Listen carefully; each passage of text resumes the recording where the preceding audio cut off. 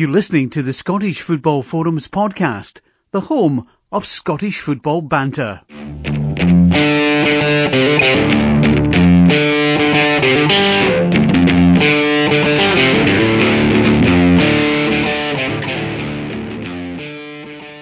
Hi, welcome to this week's episode of Scottish Football Forums podcast, Season 9, Episode 28.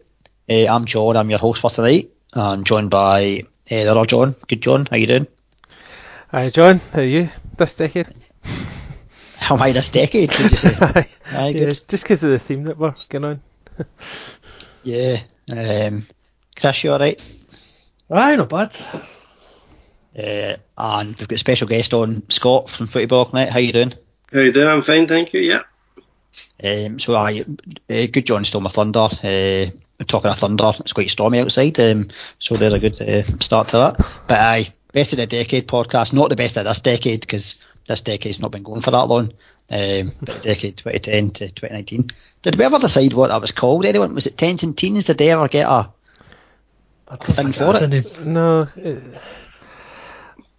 I don't think they ever came up then, because obviously you had the 2000s being the noughties, and obviously 90s, 80s were pretty much self-explanatory, but they never came in up for the 2010s. The Celtic years now. Aye, let's go with that. That sounds good to me. 2010s rewind. Aye. I suppose we could just call the best of decade podcast the Celtic years, couldn't we? Pretty much. Just like Chris to talk by himself. Chris, Aye, just like me for an hour. Thought how great this decade. The banter years as well. Plenty of them. There's been the banter years as well, aye. That's just this podcast. They're just talking before we start record there that my running joke is that every year we've had this podcast, Celtic have won the league. So for me, the highlight of the decade was starting this podcast back in 2011. Scott, you'd know about that. You were there. Yeah, I was there, yeah, the very first show. With, More than I was. I am Jolly, hosting. I am Jolly. No, I missed podcasting with Craig. It was always a good laugh. Not that the guys here aren't great, but Craig's not been on in a while, so always welcome back, of course. But yeah, he has sent me his contribution to the best of the decade, but we'll see how we go and I'll save the banter for now until it's brought up. I mean, just hearing we'll see if we've got enough time to include this stuff. I mean, if we can't bother coming on the podcast, then I don't know about even mentioning his comments. I mean, it's like we're like abandoned children that have been left to run this podcast, to be honest. No payment from no child maintenance. It's pretty bad.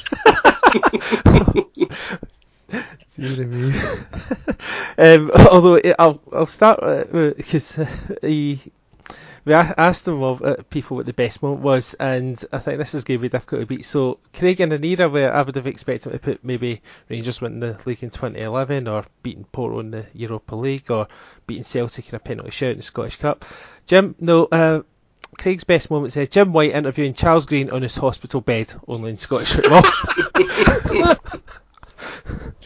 I totally forgot about that as well. That's how much we've had over this decade. It was surreal. When you mentioned it, about that is up this one.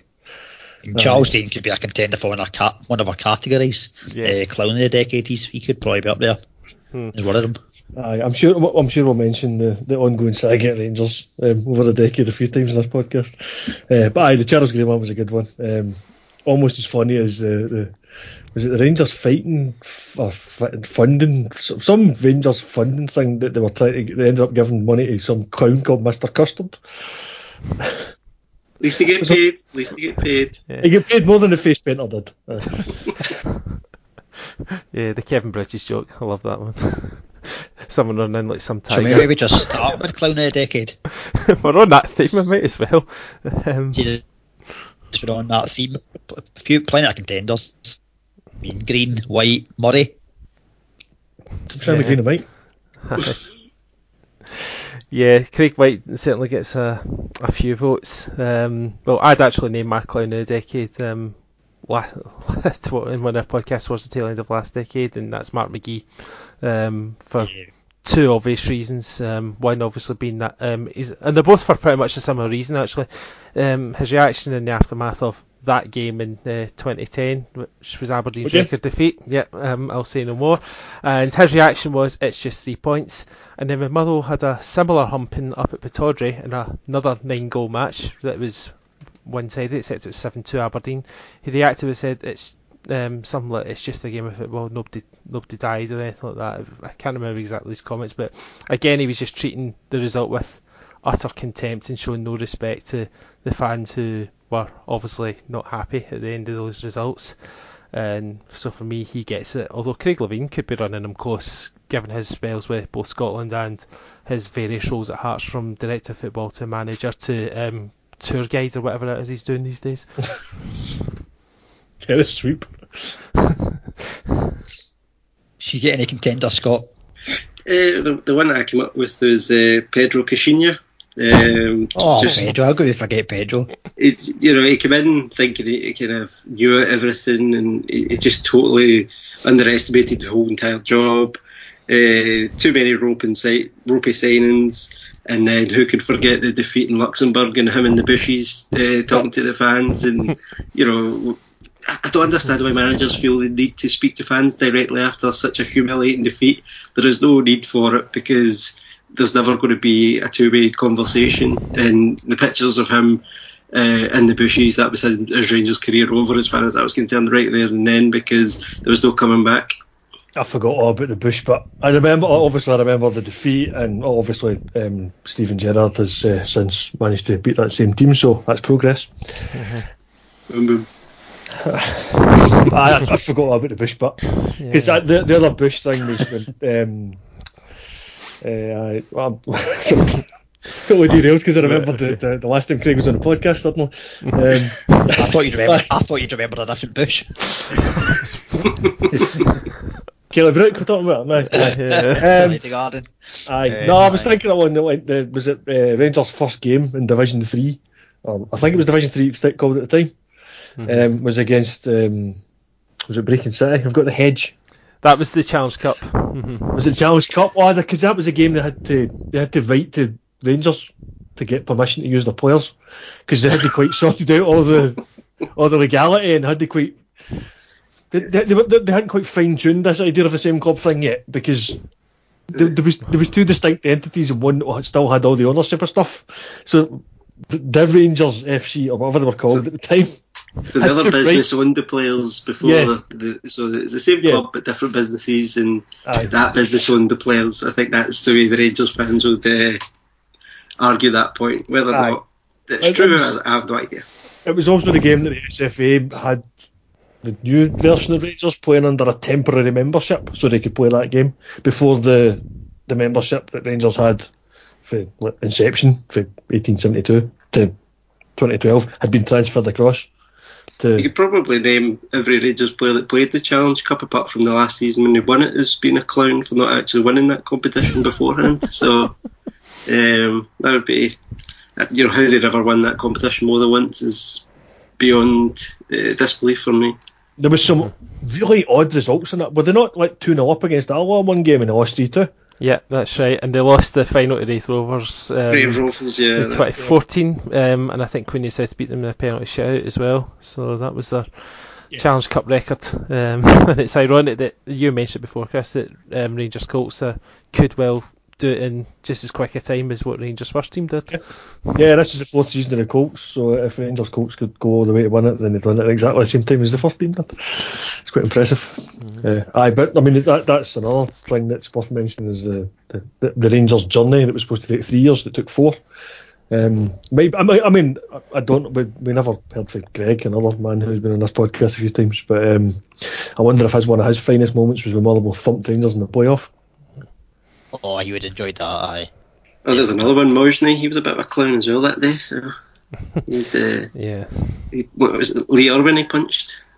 Yeah, he tried to punch. Yeah. I mean, he was pretty bad at the end of that game, but for me, the Mojny clown of the moment for him was the Albion Rovers game, where he somehow smashed the goalkeeper for an equaliser, and then did that get the replay or something? Because Albion Rovers were winning 1-0 at the time. Yeah. I don't know how he got away with that, but the goal stood, and we just progressed anyway. Yeah, I think the replay was over at Hamilton Accies ground, because obviously Clifton Hill, or whatever it's called these days, the Reigate or whatever it's called. But yeah, that wasn't obviously fit for a Rangers match, so they played that in front of Sky cameras again at New Douglas Park. But yeah, again, back to Petr Cech. I think, to be fair, he was doomed from his first press conference when he said that he had inherited the best squad in Scotland, a team that were 30 points behind Celtic, then finished 39 behind them, and they finished 9 points behind Aberdeen, despite having so much more of a budget. So yeah, he was never on to a winner when he said that. And all his own doing. Nobody really said anything. So that's what I'm saying. He came in as if he had all these bright ideas, and it was just Emperor's New Clothes. It was just nothing better. And they're still trying to pay off Herrera, aren't they, as well? He's still in the books. He's still in the books. I think they're trying to do a deal to somebody to take him on his last 6 months. But yeah, that was another. The two boys from Mexico. Yeah. It was funny because he could score goals, but that was all he could do, which is not bad for a footballer. But when you see him struggling to run from one end of the pitch to the other just at half time, then it's just ridiculous. Well, he couldn't have been doing it that well, otherwise he'd have been playing more, because all Adam Rooney seemed to keep him score. He just did that. But he did seem to score. If you look at his goals to minutes ratio, he did seem to score often, but as I say, just didn't do anything else. And if you're losing 3-1, it doesn't matter if the guy's scoring. If he's not then doing what he's meant to do in midfield, then it becomes a luxury you can do without. And it was never a luxury. Let's put it that way. Yeah, true. John, are we giving awards out here for Clown of the Decade, or are we just having a few clowns? A circus. Like a circus. Aye. I think we're just giving our own opinions. That's pretty much what it's about, is it not? It's difficult to name one, because you're never going to get a winner. So, no, for me, I would have to say it was Dougie McDonald, the man that managed to give a penalty, changed his mind, rightly or wrongly. I think wrongly, personally. I think he initially gave the wrong thing, because I think he gave a foul by the goalkeeper, and I don't think the goalkeeper fouled anybody. I think a defender fouled somebody, but then what followed that was just utter farce, because he roped his linesman into admitting that he was the one that told him about the penalty not being a penalty, which the linesman then refuted. So he lied to Neil Lennon, and then Hugh Dallas lied to Neil Lennon, and this escalated to the point that Dougie McDonald was kind of hounded out. The linesman resigned.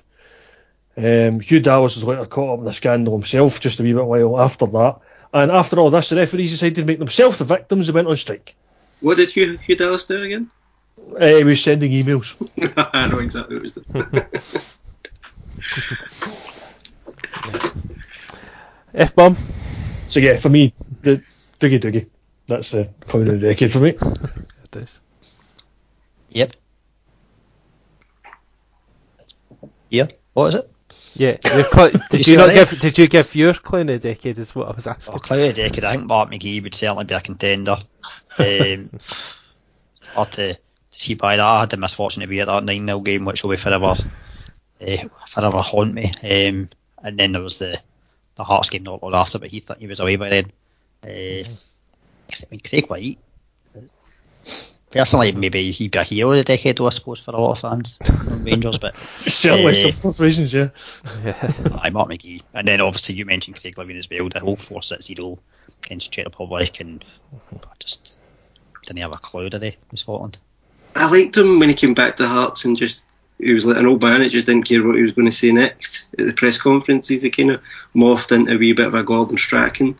So I kind of let him off a wee bit just because I thought he was, when he was doing the noising up Neil Lennon, or he was noising up whoever was the Hibs managers at the time. So I kind of let him off for that. Yeah, it's all right trying to do that when you're winning games. Like Alex Ferguson was obviously the master at it, and it got him results. Craig Levein was doing it when his team were 18 points behind Hibs. So, you know, his natural order comments and all the rest of it, and I just think he came across a complete tool, to be perfectly honest with you. But that's what football's about. The best. I think the best bit was obviously Julie's last thing, and he was like, "Well, is Craig Levein going to sack Craig Levein?" And you know, it got to a stage where even Anne Budge just had to get rid of him, and that I think says a lot, because she obviously trusted him a hell of a lot.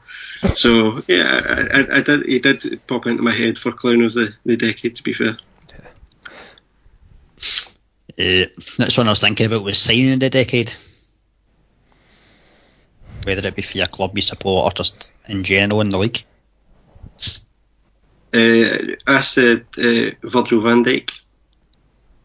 And the reason why he was best player in Scottish football for the 2 seasons or whatever it was he was here, head and shoulders above. You know, he was playing in second gear half the time and still, you know, the best player here. And then, you know, once he left, you know, Celtic saw the potential. That's the thing that you have to give credit for, because he was playing at, obviously, Ajax, Feyenoord, PSV, week in, week out. Could have seen him, didn't pick him up. Celtic then signed him, and then afterwards he's obviously went to Southampton, went to Liverpool. Now he's one of the best players in the world, certainly the best defender in the world. And for a Scottish football to see that first, you know, how many times do we say that it's a retirement league and all the rest of it? But I think this decade's actually, you know, especially the second half of it, that's turning around. And we're seeing a lot of good potential players. You've got Dembele, Edouard, Morelos since then, but Van Dijk was the creme de la creme. And, you know, what did Celtic get? 20 million in the end, including the add-on money. So that would be mine. Yeah, I think Celtic, to be fair, have quite a few contenders. Tony, who had a couple of guest appearances on our podcast, put in Moussa Dembele as one of his. There's another example of someone that came in for very little money and was sold for an absolute profit. And then you've had examples of like Fraser Forster came in for 1-2 million and was sold for a profit to Southampton.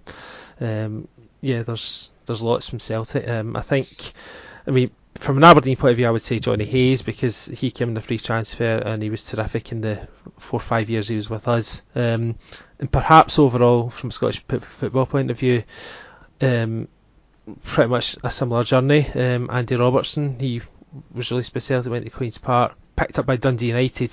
So that would probably be that thing, because he made such progression that he went to the English Premier League with Hull, learned his trade, and then went to Liverpool, has become one of the best left backs in the world. And what his signing and Van Dijk signing just shows that, you know, there is potential in Scottish football, and that Scottish football shouldn't be as sneered at as the likes of Adrian Durham seem to suggest. Yeah, I mean, I had a similar notes when my top 3 signings and my player of the decade. And but yeah, I mean, for my player of the decade, I've opted for Andy Robertson purely because of the journey he's went on. From it was a Twitter joke for a while. Oh, he was just 5 years ago. He's playing for Queen's Park, and now look at him. And he has gone from Queen's Park all the way up to playing in 2 Champions League finals in a row, winning the second one. Yeah, he's probably not as good a player as the likes of Virgil van Dijk or Moussa Dembele that we've mentioned previously. But I just think that journey he's went on has been fantastic. And I mean, my thoughts of Virgil van Dijk when he was at Celtic was really good player, prone to lapses of concentration. If he can cut that out when he's in England, and he'll have to, he'll be brilliant. And sure enough, he's done exactly that. So that was without doubt. But that's because he was playing in Scottish football, though. Yeah, and I could see that it was a case of he knew he wasn't having to play his best game every week, and that's what it kind of let slip. Whereas as soon as he went to Southampton, which was the best stepping stone, because he would have to defend more, you then saw that he was concentrating for the full 90 minutes, and then that's what led to obviously going to Liverpool. The thing is, I think even with Andy Robertson, there was still people who'd spotted that, and I don't know if they spotted it a wee bit earlier because Rangers were in that league, and then people were concentrating on that league's TV and things like that. And it's maybe that Van Dijk came more out of nothing because, you know, we don't maybe follow Dutch football the same way. So that's why I would probably have Van Dijk over Dembele, for instance, because we did know Dembele was good at Fulham, and you know, I think that was the slight kind of difference. Yeah, I think of the 3 players I listed as the top 3 signings that Celtic made, the one with I think the most natural talent is very probably Moussa Dembele. I didn't get to watch him as much as I got to watch Virgil van Dijk, just because of the way the decade played out for me. But the times I did see Moussa Dembele, and particularly the one I remember was a hat-trick against Inverness in the Cup.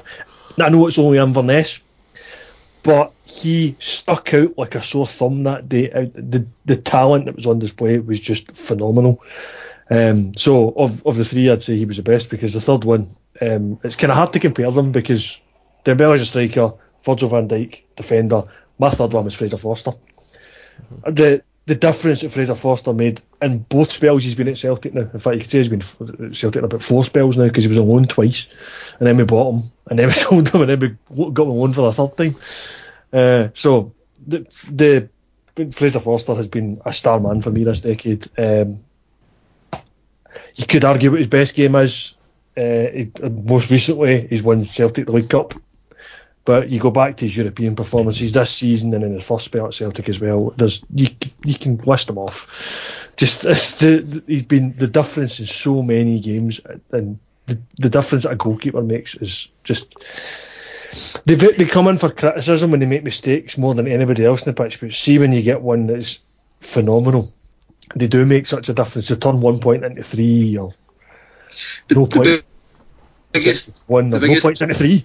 The best way of kind of showing you the difference is probably at Rangers, when it was Foderingham, who people thought was quite good, and I was always like, he's good, but he's not really, really good.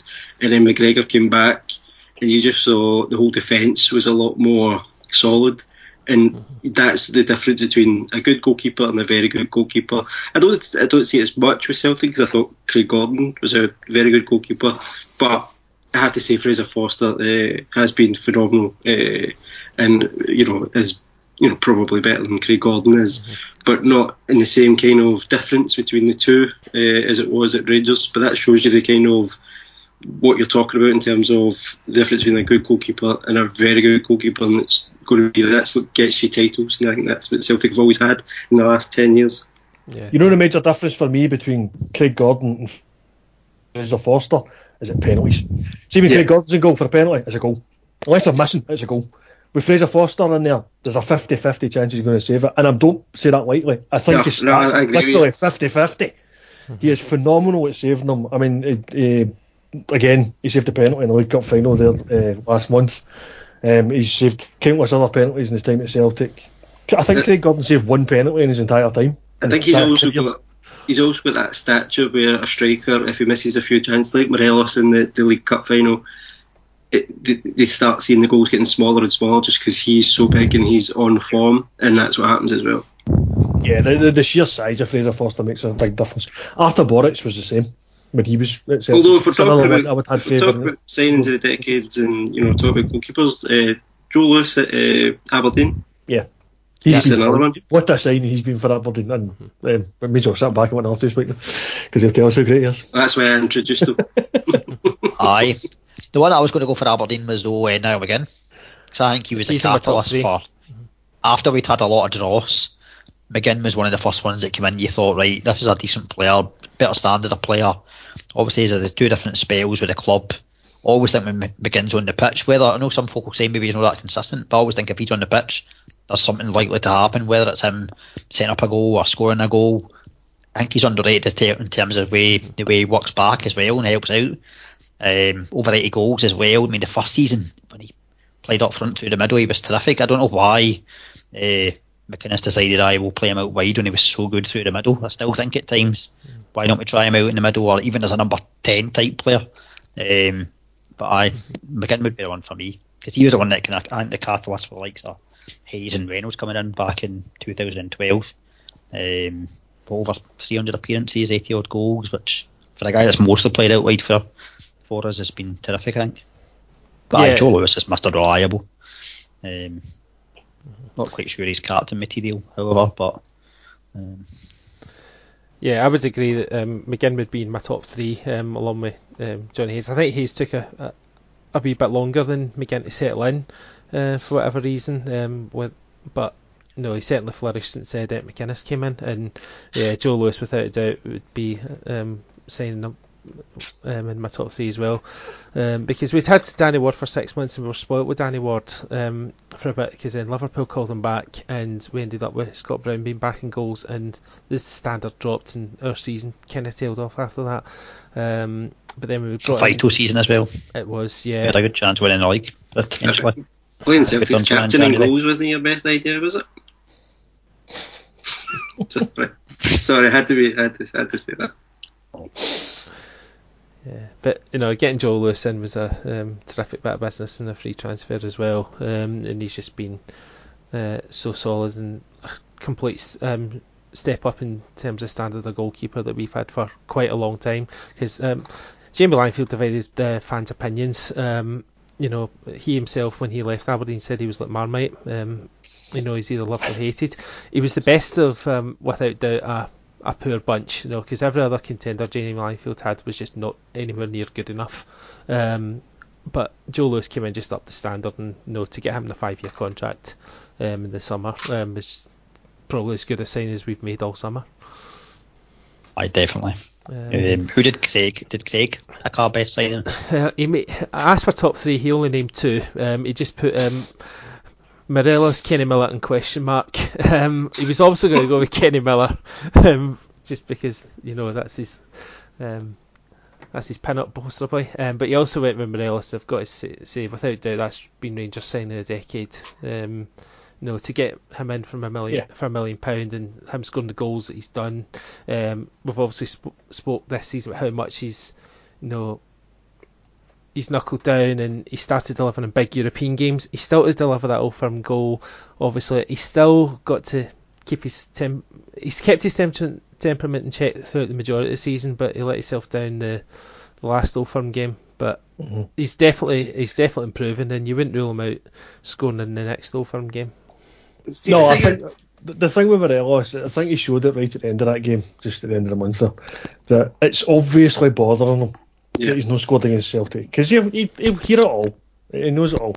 And you're right, he has knuckled down. He's been a lot better in this season. I think he's been sent off twice this season, both of them for second bookings, one of which was for celebrating too much, because he was getting up the fans that had been giving him pelters. I hate that, by the way. If you're getting pelters, you should be able to get them back. Yeah. That's simple. Yeah. And then obviously the other one was the dive against Celtic, which at the end of the game, that's the most frustrating one. I think for Gerrard, that must be the most frustrating one, because if he's getting kicked all game and he kicks back at somebody, like, right, okay, I can understand it. I don't agree with it. I want him to kind of kick it out. Pardon the pun, but it's. You can understand it. The same with the fan situation and referees. Different referees will give the yellow card, others won't. But the dive, you're winning. You're at that end of the field. You don't need to do it. It's clear as day that you've dived, and that's the worst one. That must be the most frustrating one, because there was no need whatsoever. And because, as Chris says, it's because it's Celtic, and it's because. But he stepped up for that penalty League Cup final. I knew he was going to miss, because it means too much for him, and it was just too high pressured, and you could see it in his face. And it's the same with the sending off. It's a game that obviously means a lot to him. He wants to break his duck, but you've got to just treat it like every other game, and he doesn't do that. And that must be the most frustrating thing about that one sending off, because there was no need for it. Unless he leaves Rangers in January, that goal's going to come. He's getting far too many chances for it not to come, and he is. I keep obviously I see him most when he plays against Celtic, so he hasn't scored against Celtic. But it's not as if I haven't seen him. The amount of goals he gets, you see his record in Europe this season. It's phenomenal. Yeah. They say he's scored more than Larsson did the season that Celtic got to Seville. Well. Yeah, he has, but then he's played more games than Larsson. Yeah, there's more qualifiers as well and stuff, yeah. But it levels out. It's exactly the same kind of goal ratio. It's like so many goals with so many games. It's about 12 or 14 or something else is on there. And, it might be against teams like the third best team in Gibraltar and things like that. But it's not just that. He's getting Feyenoord and Porto. Yeah, you look at the group stage. Yeah, they look at the group stage as much as he did in the qualifiers. So for me, Morelos is a quality player. Somebody's going to come in and test Rangers' mettle at some point. They're going to look at the Celtic thing and go, I can maybe get that out of his head, and then. Well, if he goes to if he goes to a bigger league, and he will go to a bigger league, the attention's not going to be the same on him, because he won't go to the top end of clubs. He'll go to kind of middle of the road, or a team maybe fighting relegation or whatever. And if he goes abroad, if he goes to the continent, they're not going to be the same way, because Finland, they can't understand what the problem is, because he never had the same issues when he was playing in Finland. He's not going to get kicked, he's not going to get picked on the exact same way, and I think you will see a different temperament to him.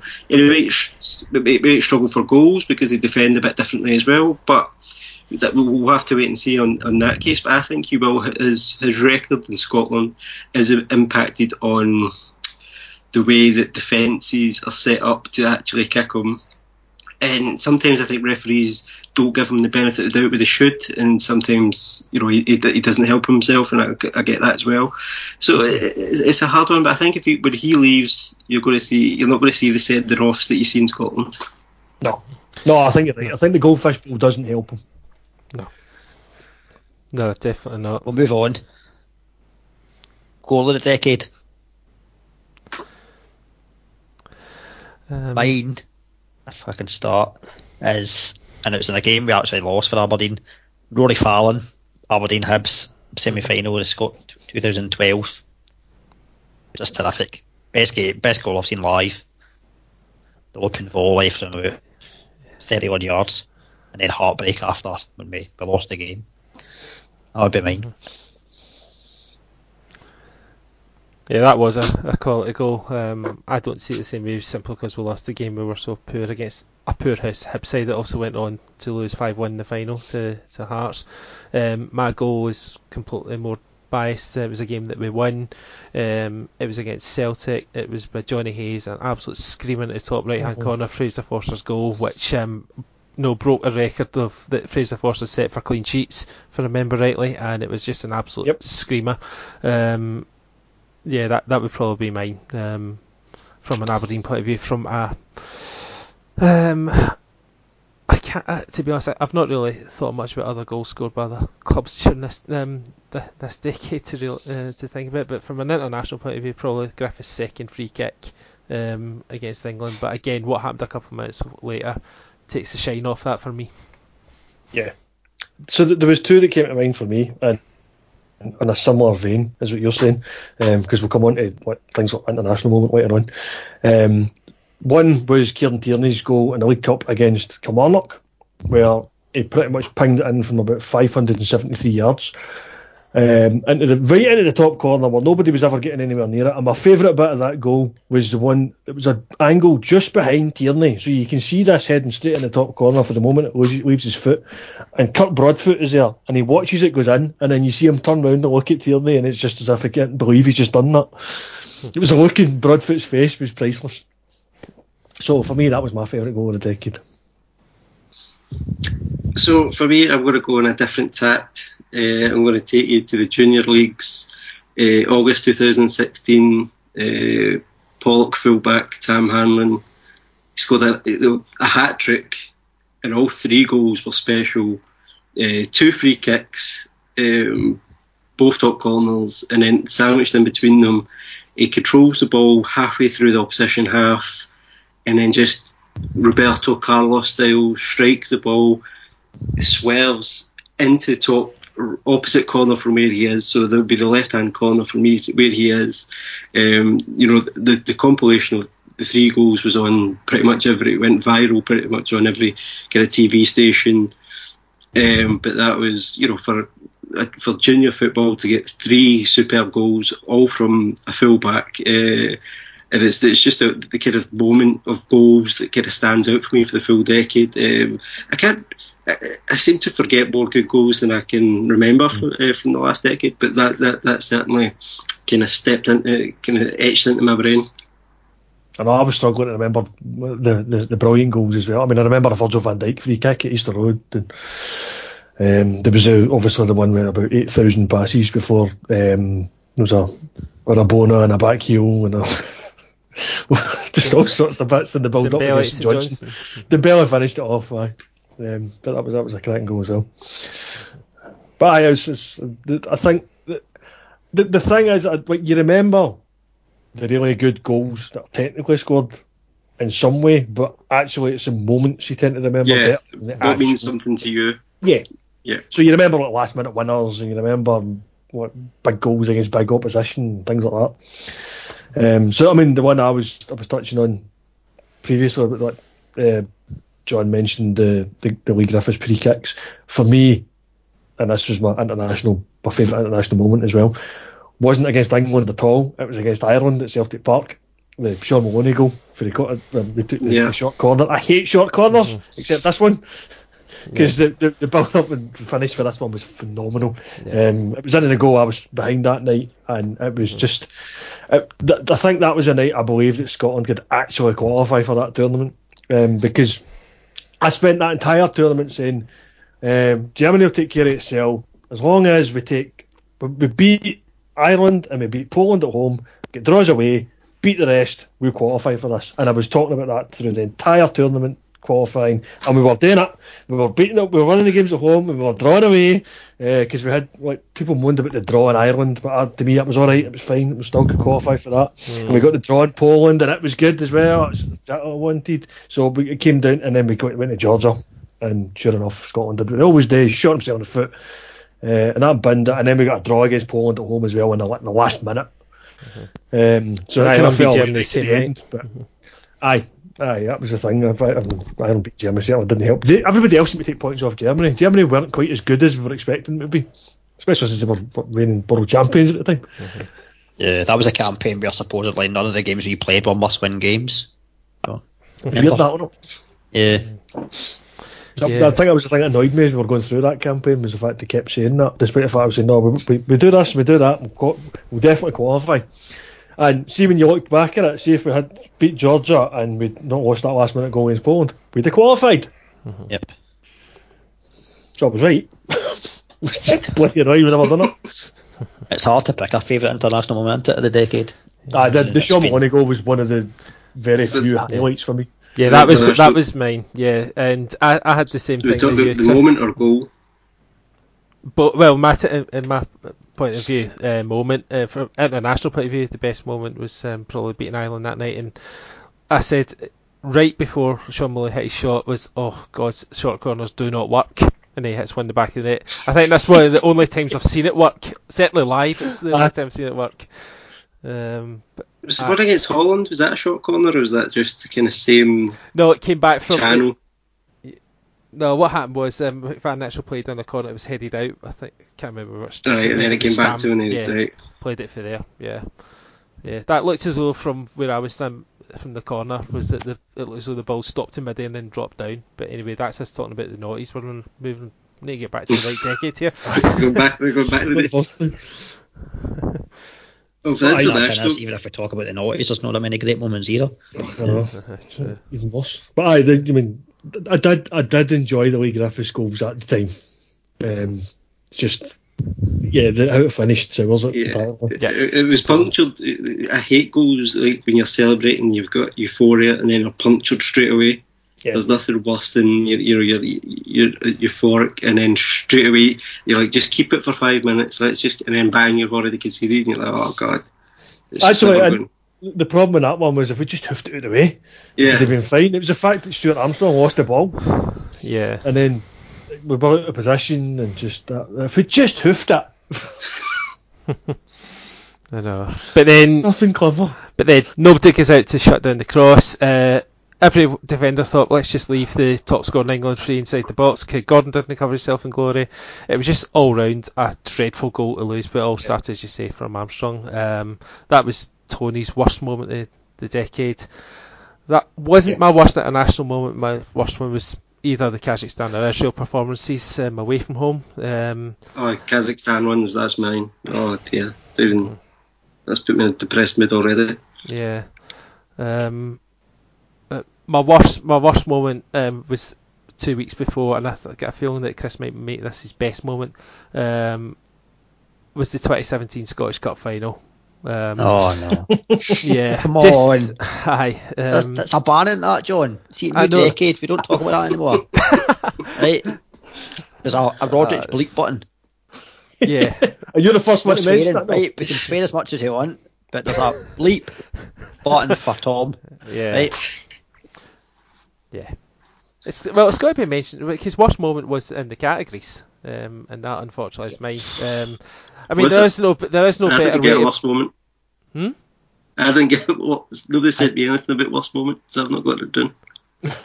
It's maybe in the original categories. I think we had a couple of different kind of slots, but okay. There's been a few different lists. Well, worst would be Kazakhstan for me, so that's fine. We've already covered that. Yeah. Yeah, my worst moment, I mean, we mentioned the Sean Maloney goal at Celtic Park. My worst moment was also at that end at Celtic Park. It was me at Football Aid in 2013. That's the best moment now.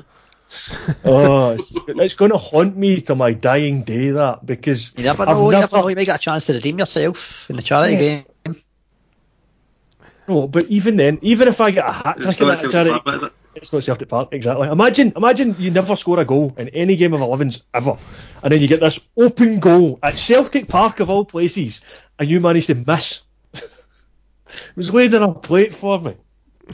Yeah, it's going to haunt me to my dying day. If I could score a hat trick against Aberdeen in the March. So what was through your mind as soon as you've missed that? Van Vossen. Hide. See, if you just watch the rest of the video, the next thing I do is stick my head under my top. Mm-hmm. Yeah, I remember. You just want the earth to swallow you at that point. See, I'm different, but then I played up front when I was younger, when I was and it would make me more, right, I need to score now, I need to get more, I need to get another chance. So not necessarily, I might not get another chance and all the rest of it, but I wouldn't go up at my thing. I'd just go, right, that's it, it's missed, carry on. I was always very kind of clinical in that way. I mean, I've missed so many chances in my life, I'm pretty used to it, but they tend not to come along as much in games like that. No, at Celtic Park, yeah, I can imagine it's kicking the balls. Absolutely. But I would not bad Chris or anything like that. I would speak up with you. I'm the one to put it up on YouTube, so it's fine. And then discussed it on here. I tried to own it, so it's going to haunt me regardless, to be honest. It is a bad miss, I'll say that. You need to get a chance to try and play again at Parkhead. Maybe, I don't know. I'm getting old.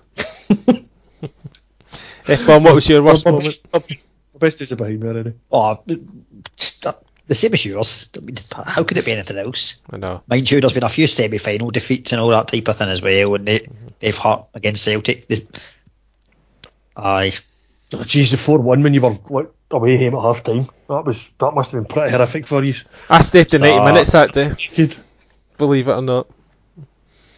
Yeah, I don't know how I stayed. When I left, but there was far too many defeats. Just basically Hampden. Hampden's our worst moment. When we go to Hampden, it's pretty shit. Well, that's it. I mean, I'd imagine your best moment, one of your best moments, has got to be the League Cup one, and even that was at Celtic Park. That was relief. Yeah, certainly the best moment, but yeah, still doesn't feel like you got a proper celebration out of that. So yeah, hopefully at some point soon we can win something where you can actually enjoy it and go, we deserve that. It was a weird feeling. It was great though in terms of the actual turnout and Park Red and everything like that. It just looked superb. But yeah, I mean the game itself was awful. I mean Johnny Hayes getting injured and different things like that, and even the penalty shootout, you're like, aye, it was the best. Watch it. Well, Aberdeen's penalties were good because we converted all 4 and they were all perfectly well taken. Inverness's first 2 were pretty poor. Greg Tansey probably did his best thing for Aberdeen when he was in Inverness, blazing his miles over the bar. I think it's still travelling now. I said the same about Mallow Flood. Yeah. Missed the penalty against us in the League Cup semi. To be fair, though, I'm half joking there because Greg Tansey also had a hard time with his injuries at Aberdeen. Hope he's feeling a bit better now he's retired. But my best one was you actually... just slated the guy and then try to go, I hope he's alright now. Because he said the ball's still travelling over his bed right as we speak. I know. But I hope he's alright. Aye. But the best moment was probably the semi-final against St Johnstone that year at Tynecastle. The place was absolutely electric that day. Obviously Tynecastle brings a great atmosphere when it's absolutely full, and we just destroyed... I say we destroyed St Johnstone that day. There was a couple of moments in the game where it could have swung, like when Jamie Lampkin with a great save from Lee Croft at 1-0. If that goes in 1-1, it's a completely different game. And St Johnstone were obviously a tough side at that point. They won the Scottish Cup that year. But yeah, when we were going forward that day, we were just tremendous, especially Paul. He played out his skin that day, and it was just a great feel, because we hadn't been to a final in 14 years until that moment, so it was just a relief to get to the final in itself, and then obviously winning it was great. But whilst winning the cup was amazing, I think the semi-final, just for atmosphere, was just better. Yeah, I've got an interesting moment as well that doesn't involve Aberdeen and that. Sadly, but happily for Hibs winning the Scottish Cup. I mean, fair play to them. That was the amount of time they went without winning it, and to win it the way they won it as well. And aye, yeah, I think most people would probably agree that of all the moments that have happened across the decade, certainly domestically, the highlight for the entire of Scottish football was that Scottish Cup final in 2016. I mean, it was because it was a great game as well. You had the early opener for Anthony Stokes. Rangers managed to pull it back and turn it around to 2-1. You then had a late equaliser for Anthony Stokes. You're thinking, all right, this is going to extra time. And then you get an injury time winner from your captain to end 114 years wait for that Scottish Cup is just amazing. It's just such a way to do it. There's no better time to win a game than last minute. You know, if you could pick something to score a goal, it would be last minute, and you'd want it probably hit off the woodwork to go in, and then that's it. You know what I mean? That's how you want to end any sort of game. So for them to score in the last minute to end all that, because the fans must have been at that point going, right, it doesn't matter what's happening, we're probably not going to win this. Just because they've had so many disappointments, 114 years without a Scottish Cup, and then just to totally turn that on its head within that 1 second. To be fair, Anthony Stokes, that was the best game I think I've ever seen him play. Right from the get-go, he had the making of that Rangers defence. He knew exactly how to beat them, and he gave them a torrid time for the full kind of game. Rangers it's funny because if you look at that season, Rangers commanded the league for pretty much, Mark Warburton had that league sussed from day one, and he kind of ran away with it for the most part. But his, decline started that day because he couldn't cheat. He never had a plan B, and Stubbs managed to kind of work out a way of kind of the Rangers' legs just went. And they were lucky that they got into a 2-1 lead. Hibs, I thought, were always the better team that day, and then sure enough, they got the 2 late goals. You can't even say that Hibs were lucky. They weren't lucky. They were the better team, and that's when Rangers, that was put something in their head as well in terms of winning trophies. I think that was a kind of a real serious impact that had for Mark Warburton and for Rangers as a football club in terms of getting over that line. Whereas Hibs, it totally transformed a season where they didn't actually get promoted. It was 2 teams that were in the second tier, and they didn't care. That was the best season for them. Yeah, I think for me, I've always been biased. I've always loved the Scottish Cup. And obviously, the league's a bread and butter, but to me, there's a magic about the Scottish Cup. There always has been from when I was a wee boy. And for me, again, when I was thinking of what was the best moments of this sort of decade, it's all been like Scottish Cup moments. So you've obviously got the peak with the 2016 Hibs ending their hoodoo. The following season, we've obviously mentioned, was your worst moment, but I mean, from a Celtic fan perspective, the Invincible treble is something that's never going to be beaten. You can't beat it. Literally can't beat it. You won't beat it. And I mean, even in that game, if you watch the winning goal, you hear Lewis McLeod talking about, we thought we were going to get extra time 12 months ago, because he's still referring back to the great ending that you had in the 2016 final. But I mean, we then went on to win the double treble. We won the treble. We're coming back behind against Hearts. But if you go back away as well, you had Inverness winning their first major tournament in 2015. You had St Johnstone winning their first major tournament in 2014. I mean, I really enjoyed the final of 2013 where we beat Hibs. But the year before, Hibs also made the final of that, and that the Hearts fans still going about it. I pretty sure that's why Hickey wears 51 on his back now. Rudy Scatchko certainly went for 51 on his back because of the infamous scoreline. I mean, if you when Laurie was, I think Laurie was still on the podcast back then. So yeah, I know he definitely loved that day. No, that was the most one-sided one of the decade, I think, wasn't it? Yeah, of the Scottish Cup finals we had this decade, it's easily the most one-sided. It was just, it was almost. I mean, I was watching that game thinking that Celtic's record 7-1 final win was under threat. I genuinely thought it was going to go that day because, as you say, Hearts, it was just ridiculously one-sided. I mean, they had a penalty and it probably wasn't a penalty because Willie Collum gave it outside the box. However, it was always going to be a Hearts win that day. There was no doubt about it. It's funny though because I mean, for me, one of the stories of the decade was I kept making this point that to end your hoodoo, you've got to beat your greatest rivals. It's like the Yankees, the Red Sox beating the Yankees in like baseball. That had to happen on their way to winning the World Series for the first time in 90 years. In Hibs' case, my thinking was it had to be Hearts to beat. They had to beat Hearts somewhere along the line to win the Scottish Cup. I thought getting the final against them was going to be the day they did it. They obviously didn't. They did beat Hearts the following season, but I think that was the season that switched for being like the third round played in January, the third round played in December. So Hearts' reign as holders of that cup didn't last long because Hibs were the ones that beat them in the third round. And I thought that was the season we're going to do it, but then they faced Celtic in the final and lost 3-0. When it came around in 2016, they had to beat Hearts to get there, and sure enough, they did. And finally, it happened. So I think it's one of these great stories, and it's. I was watching the YouTube videos before we did this podcast, a few of the highlights for the games, and if you just sit and watch the Sunshine on Leith bit at the end of the game, the emotion that pours out when they're singing that song, it bring a tear to your eye.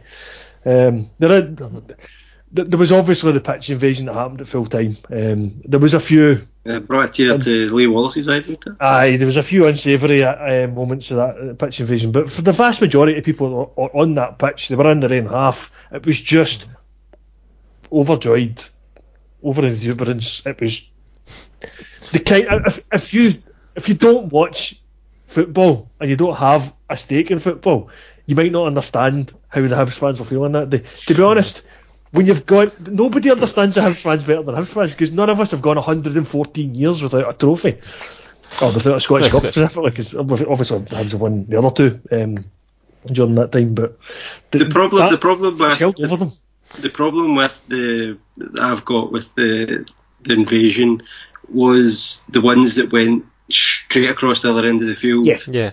That's not euphoria. That's to rub it in and then they're then joined by the idiot Rangers fans who then went, right, okay, we're not accepting that.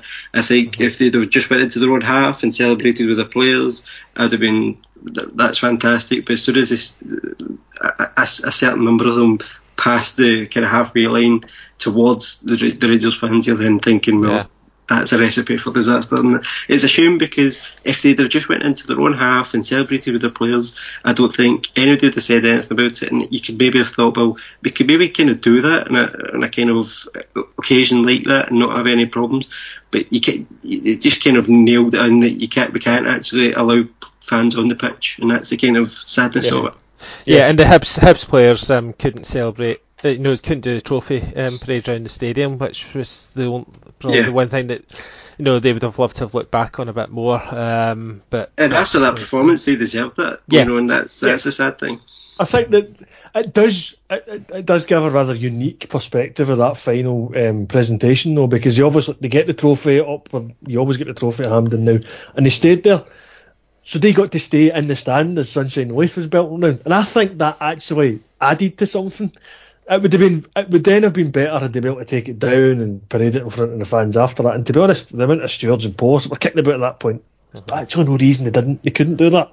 There was a shield of people at that point. They could have paraded it. It was just being pedantic at that point. I think because I interviewed the police commander that day. I interviewed him a couple of months ago, and I think what happened is the football authorities signed over, because they're the ones actually police inside the stadium, isn't the police, it's the football authorities, and by that point they'd signed over. So I think logistically it was now kind of a kind of policed stadium where it's then they're thinking of certain things rather than the spectacle, because it's not really so I think because it had to get signed over, that's what made it such a kind of diplomatic kind of red tape of actually letting them back in, because you should say it probably could have. Rangers fans would have probably been disappeared, a lot of them by then, and as you say, there's a lot of stewards and police by that point, but I think the mindset isn't the same as if you're a member of Hampden who's then, this is what we want you to do, and get phone calls and stuff, so it's just a shame. Yeah. I'll read out a couple of the replies from the Twitter question that we asked a month ago. We had Craig Murray said 17th of May 2014, St Johnstone FC. Keith, who's actually my best mate of Hayden, put in the two Motherwell playoff wins against the Rangers. Richie puts in unveiling Billy McNeil statue in Celtic Way. That's quite a nice one, actually. A couple of Falkirk fans went for Hibs nil, Falkirk 1 Scottish Cup, and Falkirk 3, Hibs 2 in the playoff. But the one I liked the most was John Peacock, who's an Albion Rovers physio, said Clyde 2, Albion Rovers 3, 18th of 4th 2015, clinching the league at Clyde of all places after being 2-0 down. So nice. That's a good way to win it. When this question was first put to me as best game you watched as a neutral, the 2014 Scottish Cup final was probably one that came to mind the most, because I'd managed to get a ticket for it, so I was sitting just in front of the director's box watching the St Johnstone Dundee United final. Obviously St Johnstone went on to win it 2-0, and at full time I turned down and looked at the director's box, and it was just, you could see all the St Johnstone directors and stuff hugging each other, and you could see what it meant to every single one of them. Again, obviously, if you're a football fan, you know that feeling, but to see it as a neutral, what it means to a club that has never won a major trophy in their life, to be able to turn around and see that emotion right in front of me was something I'll never forget. So I have a special affinity with the 2014 Scottish Cup final, and not just because it was at Celtic Park. Yeah.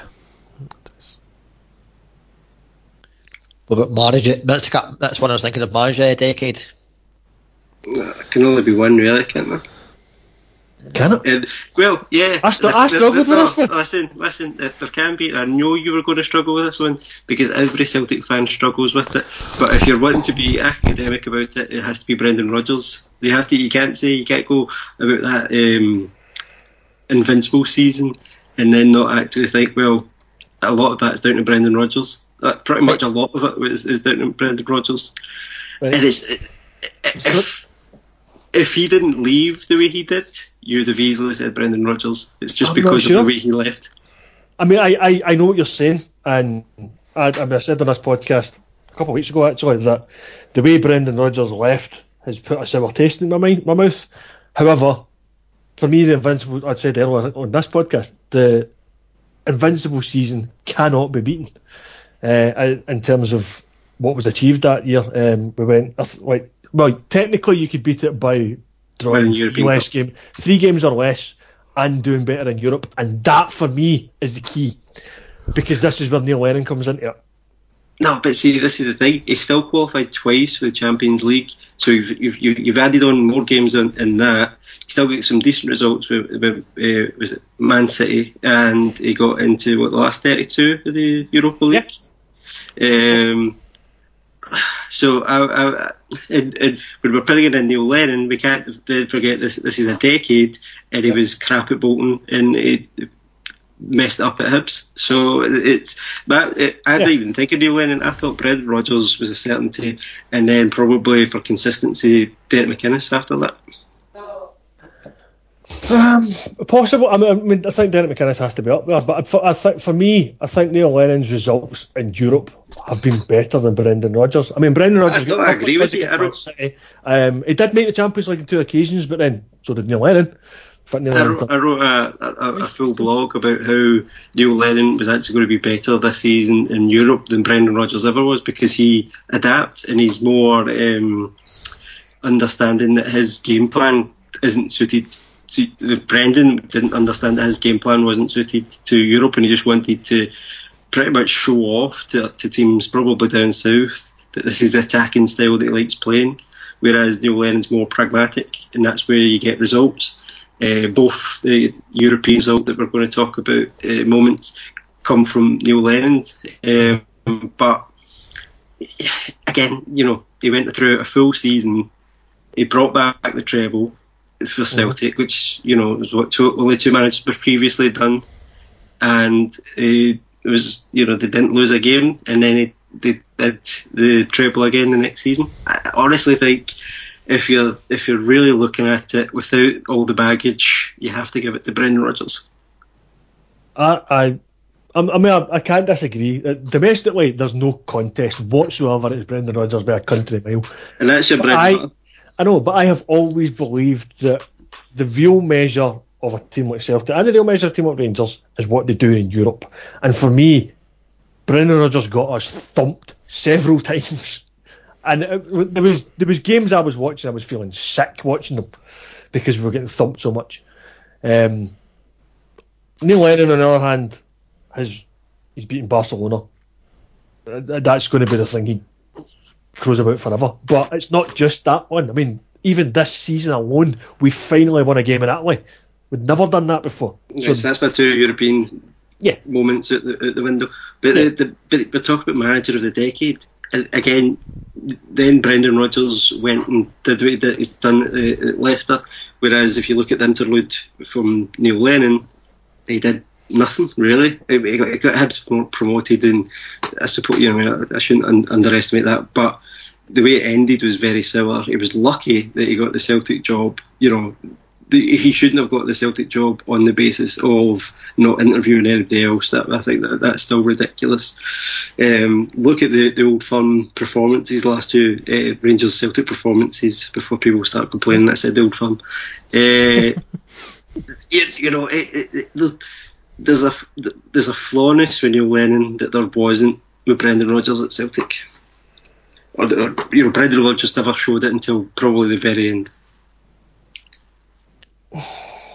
Well, yeah, I mean, Brendan Rodgers did have that thump in at Tynecastle, for instance. The end, we had the joke I made at the time was what was a good 69, a good pumping.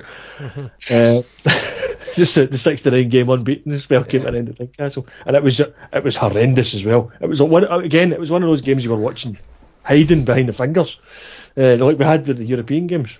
One thing I think gets forgotten a lot, and actually we mentioned the game on this. Neil Lennon was one game away from an invincible league season. And it was that game that we mentioned earlier about Johnny Hayes scoring that goal. Mm-hmm. That was the only game that Celtic lost in the league that season. But that wasn't an invincible season though domestically, because he lost to Morton Cup, the Scottish Cup. Oh yeah, the Cup we were horrendous, and even in Europe that season we weren't great. We would turn around against Shakhtar Karagandhi. Again, when you're talking about moments, Shakhtar Karagandhi, the last minute winner of the James Forrest, that's one of those moments that we had that in Europe. We never had anything like that under Brendan Rodgers in Europe. We had several of them with Neil Lennon, and I have always measured how we do in Europe, because that to me is the pinnacle of being the Celtic manager. It's what you do domestically is the bread and butter, but what you do European wise is where I will measure you most.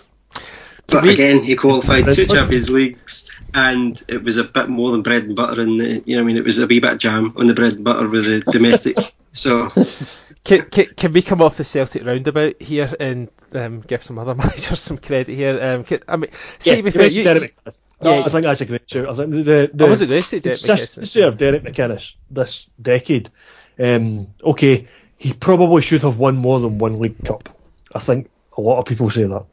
However, the challenge he gave Celtic when Aberdeen were the main challengers, I thought was terrific.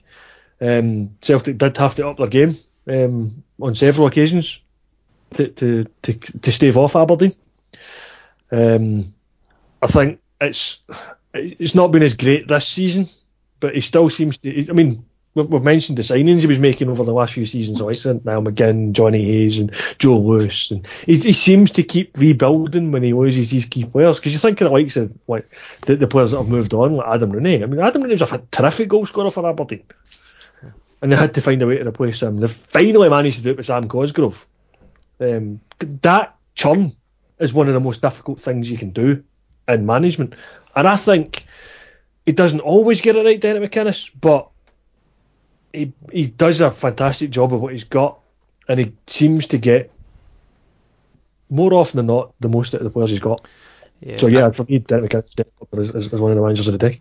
Yeah, I think he will be. I mean, I think it's just a measure of where the club were before he took over and where they are now is probably why he probably gets criticised in some way, because we've made such a turnaround that we could have potentially achieved more. Like the previous decade, we only reached one cup final in two cup finals at the start of that decade, and then didn't reach another one for 14 years. We've now been 4 cup finals since then. Unfortunately, 3 of them we met Celtic, but we've been far more consistent in the league. And let's be honest. I mean, you guys were mentioning the pros and cons of Neil Lennon, Brendan Rodgers. Every manager's, we could go through a lot of them. Like John Hughes, he was brilliant at Inverness, but then at Raith Rovers he got them relegated. Tommy Wright was fantastic for St Johnstone for a few years. It's tailed off the last couple, and there's another manager who's had to make constant changes to his team and still get decent performances up to a point with St Johnstone. Stuart McCall did a terrific job at Motherwell for 3 seasons, getting them best of the rest in each occasion, and then he left, and then unfortunately for him it didn't quite work out when he went to Rangers. So there's... And then there's Ian McCall coming back from his kind of spell out of management in the last couple of years. Ayr United, I think he did a great job at Ayr United. So yeah, there's been some fantastic matches. Tommy Wright, I think, doesn't get some of the credit he deserves. He's a definite shout. I think he's done a great job. Because again, he's been consistent under difficult circumstances. Steve Clarke at Kilmarnock. So there has been some fantastic managerial performances. It's probably, if you're looking for a bit of consistency, then over a period of time. So I think Derek McInnes, I think people forget, is he did it when Rangers came back in the league as well, because everybody kind of took it for granted that Rangers were going to just go back into second place and start building from there. Whereas obviously for 2 seasons, it wasn't that wasn't the way it was going to go. So I think for me it'd be McInnes and then Wright in terms of then consistency over the full 10 years. Jack Ross is another one. I think Jack Ross deserves credit as well, because the phenomenal job Jack Ross did when he switched from being at Alloa to St Mirren. He saved St Mirren that season, and the next thing he did was getting promoted as champions. That was a phenomenal turnaround. And actually, going back to the Invincible season, that was the best game. The team that caused one of the teams that caused Celtic the most trouble in the cup games was Alloa, and one of the teams that caused as much trouble in the Scottish Cup was St Mirren. In fact, I think there might still be a stat now that in all the cup games that Celtic have won in the last 3.5 seasons, the team that's been ahead for the longest period of time has been St Mirren, because it was almost a half of the game that were ahead. I mean, Hearts obviously had the lead in the Scottish Cup final, and Aberdeen had the lead in the Scottish Cup final at one point as well. But it's a matter of minutes in just about every case, apart from St Mirren, who had like 45 minutes. So I think for Jack Ross, he'd certainly seem to show stuff in those 2 games. He wasn't great at Sunderland. But then look where they are now. So maybe it's not just down to him. I mean, you could make the same argument with Neil Lennon at Bolton, actually. I think that was a terrible job to be taken, because... Yeah, well, I think that's his fault for taking it, though. I can see why Jack Ross would go to Sunderland. I couldn't see why Neil Lennon went to Bolton. I'm not sure why he went to Sunderland, to be honest. But I didn't never understood why Neil Lennon went to Bolton. I thought it was a mad decision. But yeah. What about Dick Campbell and the job he's done at Arbroath? Yeah, another good show. Yeah. And started off in League 3, saved them from getting relegated into the Highland League, and then he's up to the Championship. I've got a different choice for my manager of the decade. Tommy Sloan at Talbot. I was going to say the job, 21 trophies, junior cups, 5 junior cups, 5 leagues, numerous other trophies in terms of cup competitions. One of the best games as well in terms of the junior cup final against Halford, 2018, 2-1 down, going into injury time and thinking this game's over. Let it go from Wilson to make it 2-0, then you're thinking, all right, okay, let's try and win in extra time. Go straight back up the park, header from McCracken, which Craig McCracken's head must be one of the most famous things in football recently. Scores a bullet header and gets the win. So Tommy Sloan has to be. They've got a mural up, Tommy Sloan up in Auckland, like a few others, the old manager as well from the 80s, what I noticed, but it can only be Tommy Sloan. He's modest as well, and just the effort he puts in with that team as well. And he's rebuilt a few teams as well, and folk have said, you can't keep rebuilding teams, can't keep on doing it, keeps doing it. And everyone in the junior game respects him in terms of what he does. Yeah. And everyone aspires to be Talbot, so he's my choice. Yeah, the scalps that Talbot have taken in the Scottish Cup, they're the most visible to the wider Scottish football audience. But the job he's done in the juniors has been brilliant. Yeah, I mean, if you to ask my father-in-law about going to Tynecastle twice to watch Talbot, I wouldn't think that would have happened. The likes of that, obviously going as close as we did to potentially getting a draw, and then there's the time being here, obviously last season, which to be on TV as well, our TV game, apart from on Alba in the Junior Cup, actually to be on fourth round of the Scottish Cup on TV, Ayrshire Derby, all the talk was probably I would win. The whole build up to it as well was fantastic, and then there's been the results against Cove. Cove came as a big shots. Obviously this season came up to League 2. We'd already put them out last season. The talk was this year we're going to put us out easily, beat them again.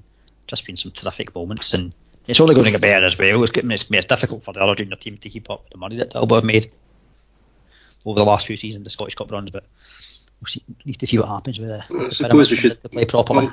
Also mention Scott Booth and that kind of the Glasgow City's progress in Europe and stuff as well, so keeping that up, because obviously Hibs have been challenging, Rangers and Celtic seem to be putting a wee bit of money into it, so I think, certainly for European results, if we're taking that into account like Chris wants, then Glasgow City as well with Scott Booth. And Shelley Kerr with the women's national team, taking them to the first that was my Scottish international moment. Yeah, that was my international moment, was qualifying for the only thing about the Shelley Kerr for manager that actually put me off was the kind of aftermath of the World Cup. I think she got a few things wrong during the tournament, and then seemed to have a go at the players.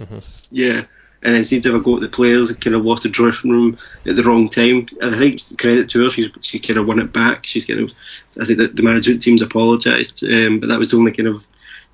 That's why I didn't really mention her for the manager of the year, decade. Yes. What other did we talk about best game at any point? Was that one of the categories? It's probably come in one of the two categories. It wasn't in the one that I sent out in the email, but it might have appeared in the SPFL one. I went for Motherwell 6, Hibs 6 at the start of the decade. I just thought that was a crazy game. Hibs went 6-2 up after like 62 minutes, and you thought, oh, that's game over. A lot of Motherwell fans left the ground by the time they got to the pub. It then finished 6-all, and it was just an amazing goal by Lukas Jutkiewicz to seal the draw.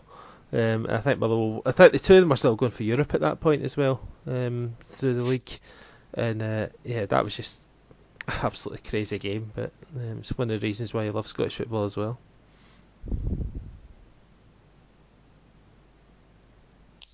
Shock of the decade. Rangers. The whole decade of Rangers is a shock. Just genuinely the actual meltdown. Yeah, the financial disaster at the Rangers. I think, like, we all knew they were spending beyond their means and all the tax stuff had been around for a couple of years.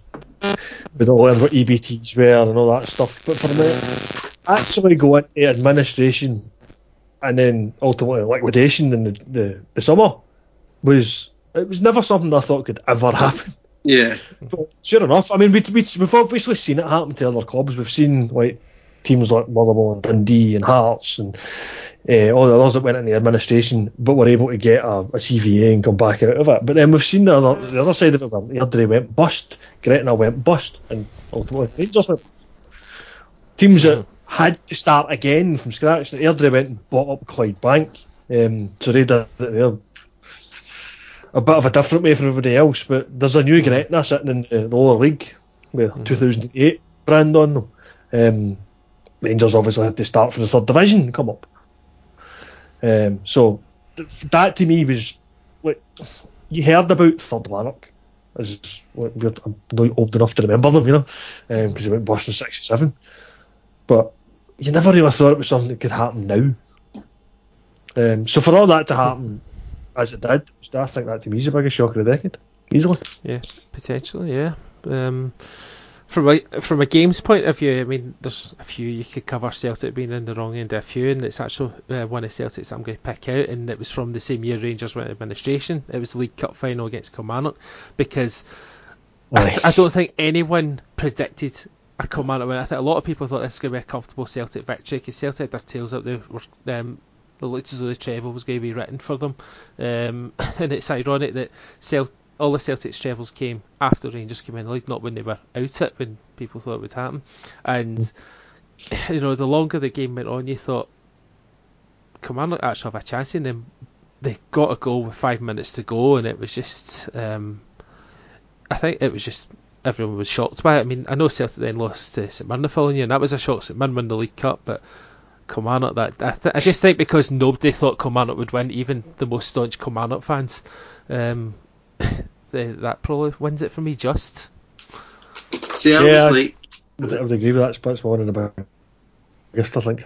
I always like a Celtic shock with Inverness Gally Thistle, so I've kind of picked the semi-final. It was obviously a bit controversial, but the last a bit, which is another reason why I picked it, because I know Chris would get a wee bit agitated by it. But also, you know, the goal coming when they did as well into extra time when everybody then kind of fancy Celtic, and then Inverness score, Cali score, then Celtic score. You're like, right, okay, it's going to go to penalties, or Celtic's going to nab it, and then, you know, for them to then get to the first cup final, and then for them to win their first Scottish Cup, I just like the whole kind of story, and that was kind of my shock, was the semi-final. There's two things annoying me about that. I mean, I agree Kilmarnock was a shock, but they deserved that because they held it resolutely, got their goal when it came. Fair play to them, congratulations. Completed their set actually, because they'd won the other two trophies before that.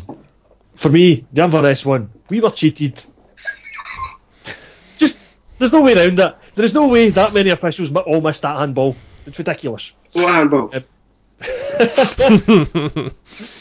But after that, there's no doubt our terrible corner, Inverness broke it apart, Craig Gordon gets sent off, and then it was against us after that. For all we were cheated, we should have won that game anyway, because we were 1-0 up at the time. That would have made it 2-0 had we got the penalty and scored that. But we're still 11 against 11, we should have won that game. The other thing that annoys me about that, though, is Inverness then went on and played Falkirk in the final. And because I grew up at Falkirk way, I had a few pals that are Falkirk fans, so we sort of soft spot for Falkirk. And then Inverness won it again in a way that was just irritating, because the winning goal is pish goalkeeping for Jamie McDonald. I mean, Inverness will no care. That was their first trophy. But it was really irritating to lose such a goal at such a late time. It's funny, because it's funny how many late goals have been scored in the Scottish Cup finals in recent years. Because again, we mentioned David Gray and his late winner, and the following season, and that goal came in the last few minutes as well. The St Johnstone second goal was reasonably late in 2014, and then, well, actually, our double treble was just done in about 20 minutes.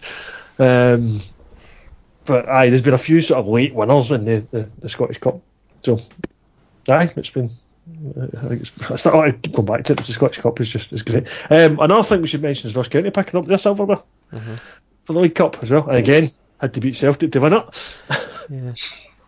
I wasn't overly surprised as most when both Inverness and Ross County won their respective trophies, because Inverness under John Hughes were a very good side, and they caused Celtic problems in the Scottish Cup for decades, so it didn't come as a major surprise to me. And similarly, Ross County, because Celtic had a bit of a Hampden hoodoo, especially under Dyla, and Ross County pretty much played Celtic off the park that day, and then you just knew that they were going to beat Hibs, because Hibs would just Hibs it up until the Scottish Cup, when that then became the Hampden's seen everything, because they'd seen everything but a Hibs Scottish Cup win. But no, I wasn't as surprised as most people in Ross County won it.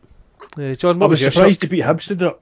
I think that was the thing, because I think I wasn't. Hibs were a really good team that season, and obviously that's the same season they won the Scottish Cup, so they could have had a cup double, despite playing in the Championship.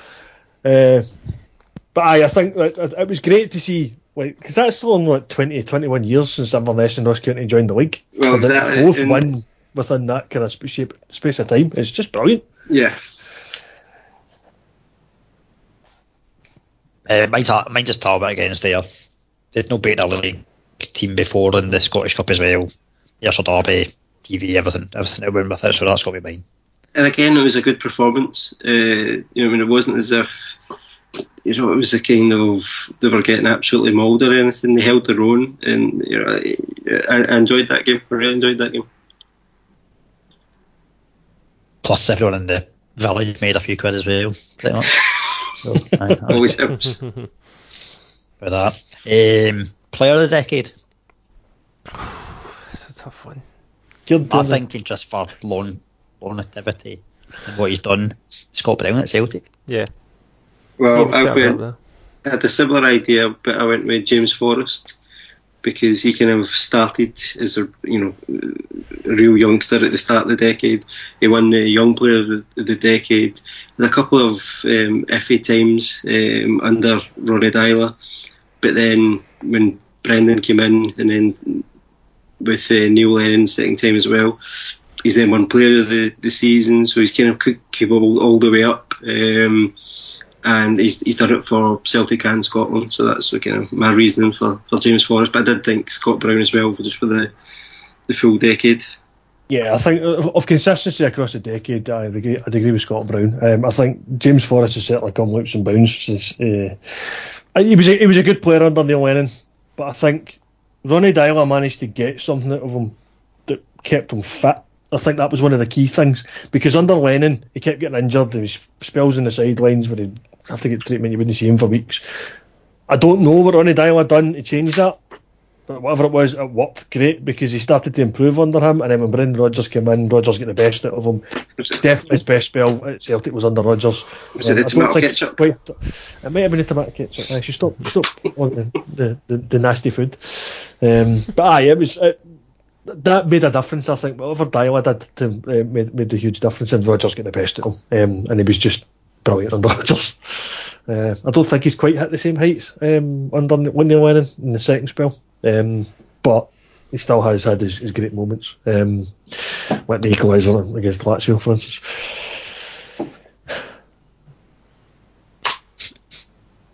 European moment. Yeah, I've already kind of touched on, it was either for me the Barcelona game for Celtic or the Lazio one at the end of the decade. So it's either beating the best team on the planet or beating the most fascist team on the planet. Just depends which one you prefer. That's the kind of way I look at it. Can I answer for the other guys? Mm-hmm. Is it Rijeka and Aberdeen 3? It's certainly mine. Aye, certainly mine. Yeah. Followed by the most disappointing, which was the next round against Apollon, where you felt it was a good chance of getting through to the playoff round, and that was a different year after winning the first leg. Mm-hmm. What's that? The Apollon was a different year to when we beat Rijeka. It was the Kazakhstan team that beat us after Rijeka. Right. My worst was Maribor, actually, because away from home. Same. Adam Rooney, you get now and again scores after the goalkeeper takes out. I can't remember, was it Rooney? It should have been play on in 1-0 Aberdeen, or it should have been a red card to the goalkeeper. Neither happened, but then Adam Rooney misses a penalty, and that was just a missed opportunity that night. And then to compound things, we lose a freak goal in the last minute through a Graham Shinney back pass and a bobble over Joe Lewis's leg. It's just typical of the way the night went. That was mine. Can also mention another good moment as well was the Burnley game down at Burnley. The introduction of Lewis Ferguson, what he could do. That was brilliant. I could also have a special mention for Rangers Feyenoord, the home game after Fernando Rickson died. Mm-hmm. I think you could just feel it. The tension was there. The kind of thing, and I think the players handled it well. You got the goal from Ojo, and to get that win and to get the kind of that game out the road, which was always going to be a big game for them. I thought, that deserves a special mention as well. It's probably their best performance in Europe. Yeah, how that game was only 1-0, I've no idea, because it was Rangers dominated it from start to finish. Obviously the sad part of the decade was what happened to Fernando. Yeah. If we did a brave person of the decade, I would certainly think he would be it. The way he fought that, because it would have been so easy for him just to give up, but he fought it with dignity. He just kept putting the message out there. It wasn't easy at times. In the documentary I've seen afterwards, him getting changed by a carer and stuff, I thought it was really heartbreaking, but he obviously wanted to put that out there for awareness. And we spoke before that I didn't particularly like him when he was a player, but maybe because he was that kind of player I wanted my team, to be honest. Being a Rangers fan, it was frustrating, but he was that kind of player that you loved. It's a bit like Sutton. I always say that about Chris Sutton. Chris Sutton, I think everybody hates unless he's in your team, and then you kind of see the value in him. But I met Fernando Ricksen a couple of times when I was working in a nightclub, and he was just full of energy. He was just always full of energy. Every time I saw him, he was wanting shots of Maduri, he was doing this, that and the next thing. Very playful, very polite, and he would speak to anybody and everybody that was in the room with him. And so to actually have seen him like that in person and having conversations with him, and then to see what happened throughout his illness, it's just such a shame. And because when you see what he was like and how energetic and how boisterous he actually was to what he eventually became because of that illness, it's just that so stark you can't even believe it, really. Yeah, I mean, you don't really want to remember the illness of Fernando Ricksen. You want to remember, well, personally I want to remember Bobby Better turning them inside out, but I'd imagine as a Rangers fan you're going to want to remember things like how he was the captain of the team that chuck John McClelland into the swimming pool and he couldn't swim. He was chapping Alan Thompson's door at 3 a.m. But no, you want to remember the captain of Rangers done the impossible and won the title in 2005, that kind of thing. That's the Fernando Ricksen that everybody should remember. But I think we will also remember the Fernando Ricksen that was the fighter that refused to give into such a horrible wasting disease, and as such a fit young man, he's older than me, but relatively young, he probably survived a lot with that motor neuron disease more than a lot of people would have done. And he fought every length of the way right to the end. So yeah, that was I think that probably was the saddest moment of the decade. I'm not sure I can ever think of another football related one. I suppose Liam Kelly's father passing away at that final that we mentioned, 2012 as well. That was some fan moments as well. I think we've suddenly come into a stage where we've seen as if the society was a bit more racist, a bit more problems on the park, off the park and stuff like that. That kind of tinged certain points of certain seasons, but on the whole, it's been fine. So. Yeah, I mean, for me, on one side you've got all the stuff that gets chucked onto pitches and all the discussion sort of chanting we get, and just all the stuff we could do with it. But on the other hand, like, we've had some brilliant songs come out of the stands for individual players, for instance. Another thing, even Preston North End were singing one at the weekend for Scott Sinclair. So, but the other thing is to turn that around into a positive. We've had a lot of fans doing more for the clubs. The community buying clubs and helping out a lot of charities. You've had food banks and stuff like that. Yeah. So it's certainly more, I think, in a positive than a negative. So we should also mention mention that, and that's that aspect, because I deal a lot with that with the Scottish the supporters direct people, and the football fans can bring a whole town, a whole community together, and that's great to see, and that happens more and more. So we should also, if I'm going to say a wee bit about the negative, I should highlight the various positives up and down the country as well. Yeah, I think the positives are what certain fan groups. I mean, the Green Brigade are probably a perfect example. They run a food bank drive every season. And like you say Green Brigade to certain people, there's just negative connotations, but for me, there is that side of them as well. So that's the kind of stuff that should be highlighted. And then you've got like so much fan ownership compared to what we had 10 years ago. It's great to see as well. What's hopefully still going to happen at Partick Thistle. It's just the latest. I mean, for me, one of the success stories of the decade was Hearts emerging from the administration, the way the fans rallied around them to do that. And that is going to lead ultimately to a fan ownership model.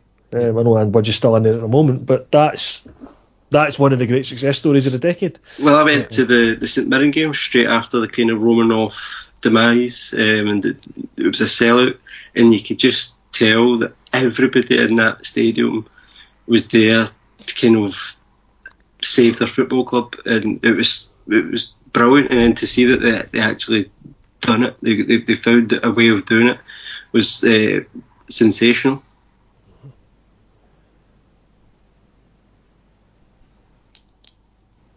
Anything else we want to cover in terms of best or worst of the decade? And we've covered everything. I'll tell you what, some of the weirdest moments of the decade. For one, me having a YouTube video that's got about 300,000 views is weird. Just because I turned up at the Barcelona game and screamed into my phone. So, I mean, it's funny. Wasn't you missing that shot in Celtic Park? No. Well, that was pretty bad. That's 300,000. No. So people that watch me miss an open goal is about 1,000. People that want to listen to me screaming about how great it is that Tony Watts just scored the goal is about 300,000. It's very strange. I mean, it's funny because that all came from a podcast that I did for a few years.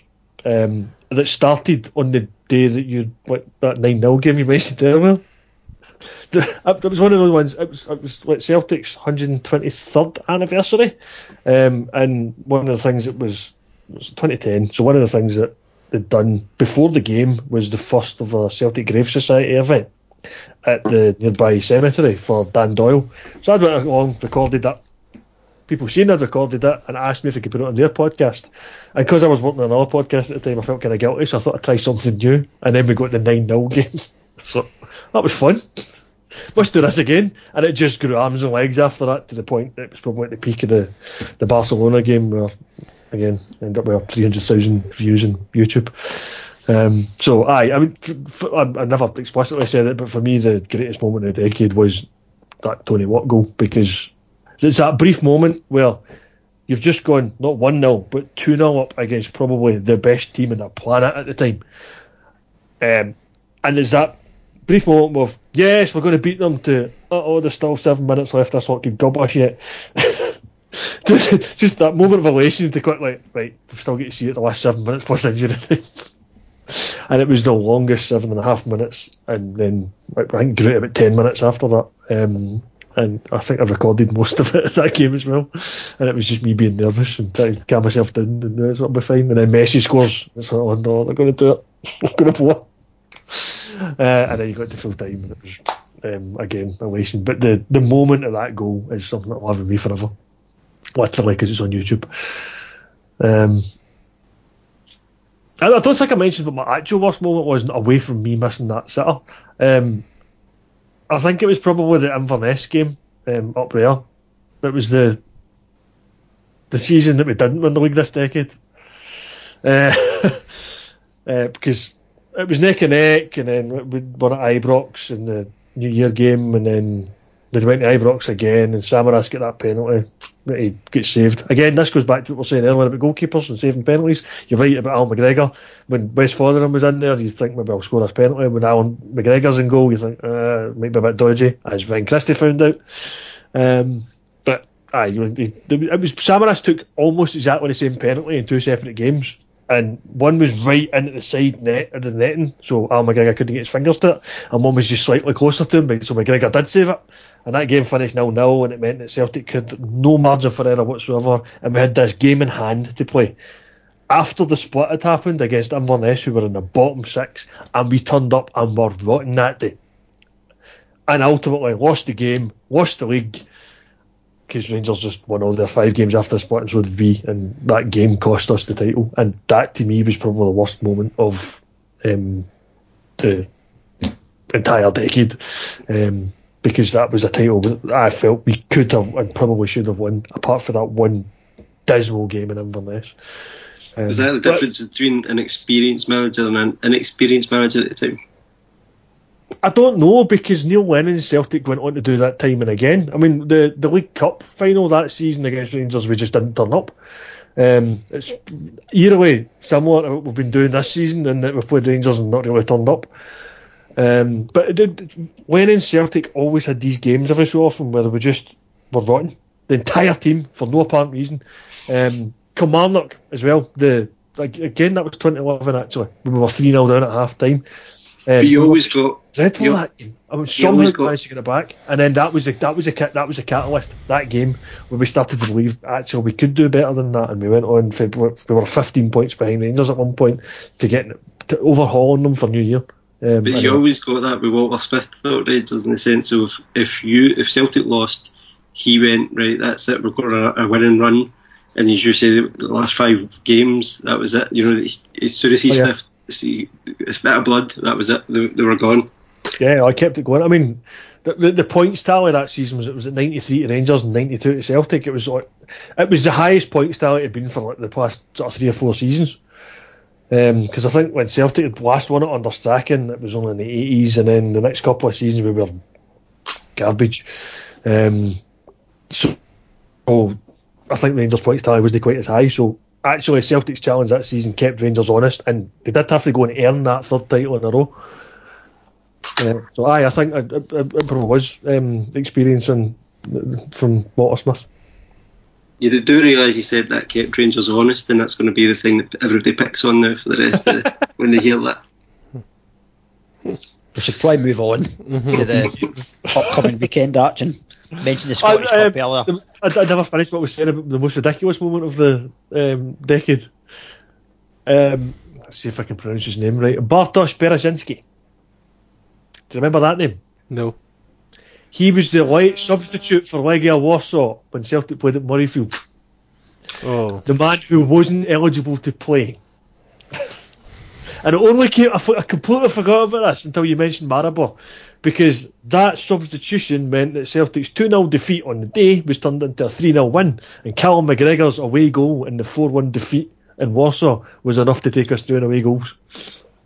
They would then played Maribor and get beat 1-0 at Celtic Park. So that was why I was laughing when you said me too, when you were mentioning Maribor being one of the worst moments. But yeah, Bartosz Berezinski, a name that will live in infamy, because his late substitution in a game where he just it was already sorted, cost Legia Warsaw the place in the playoff round of the Champions League.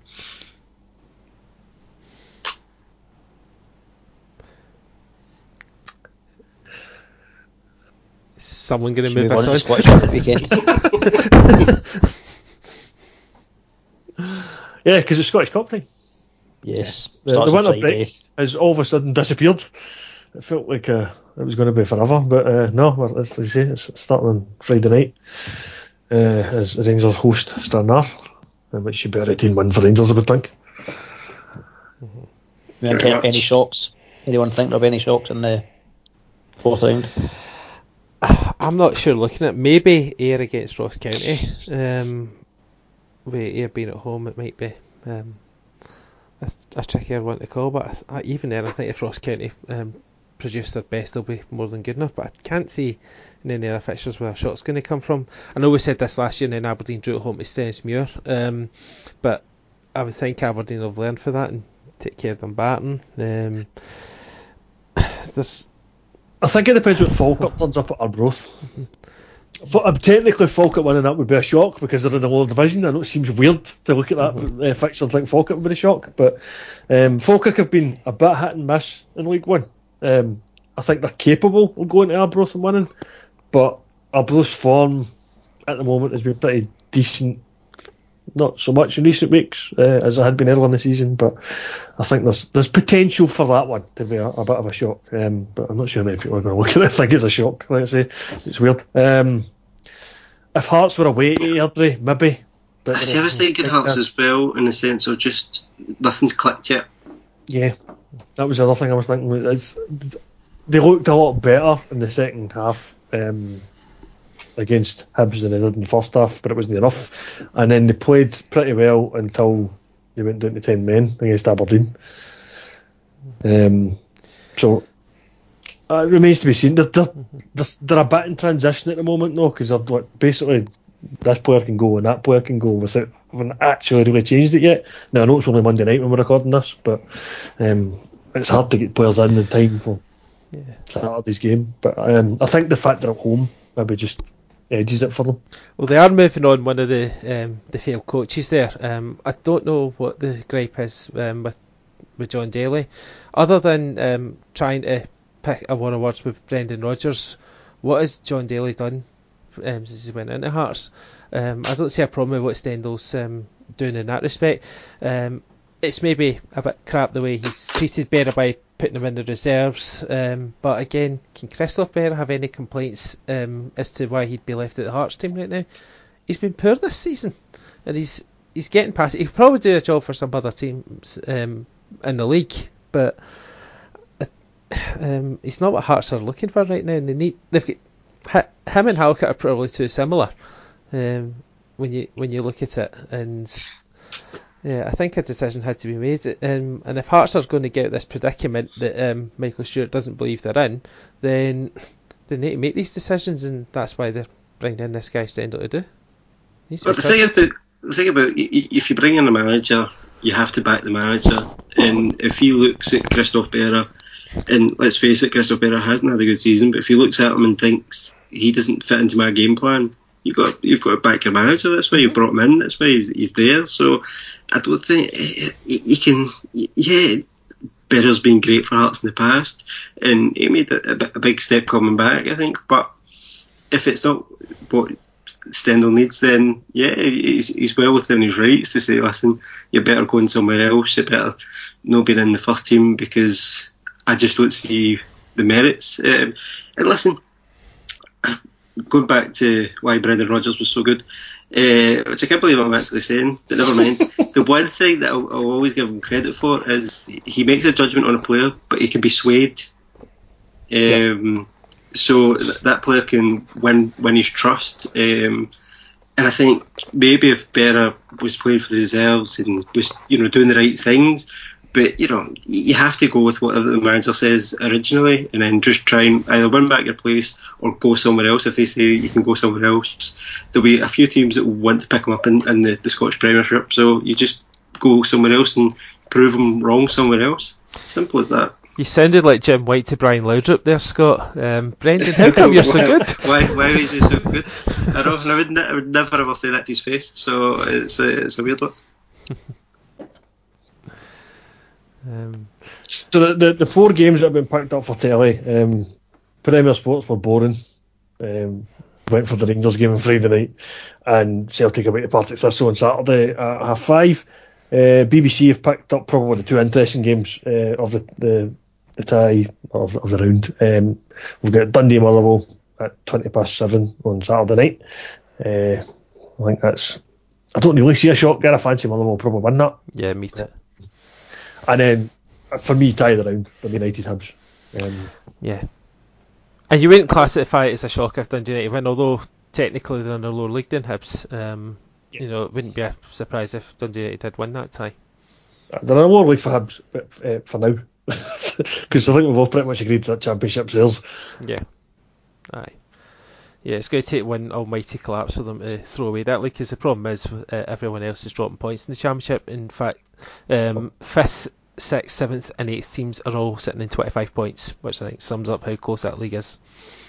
I'm interested in the Lowland League tie between East Kilbride and BSC Glasgow. I think, one of them getting through, it means so much to them. So I think that's an intriguing game. I know, I can see why the TV haven't really picked it up, but if I wasn't working, that's the game I'd be going to.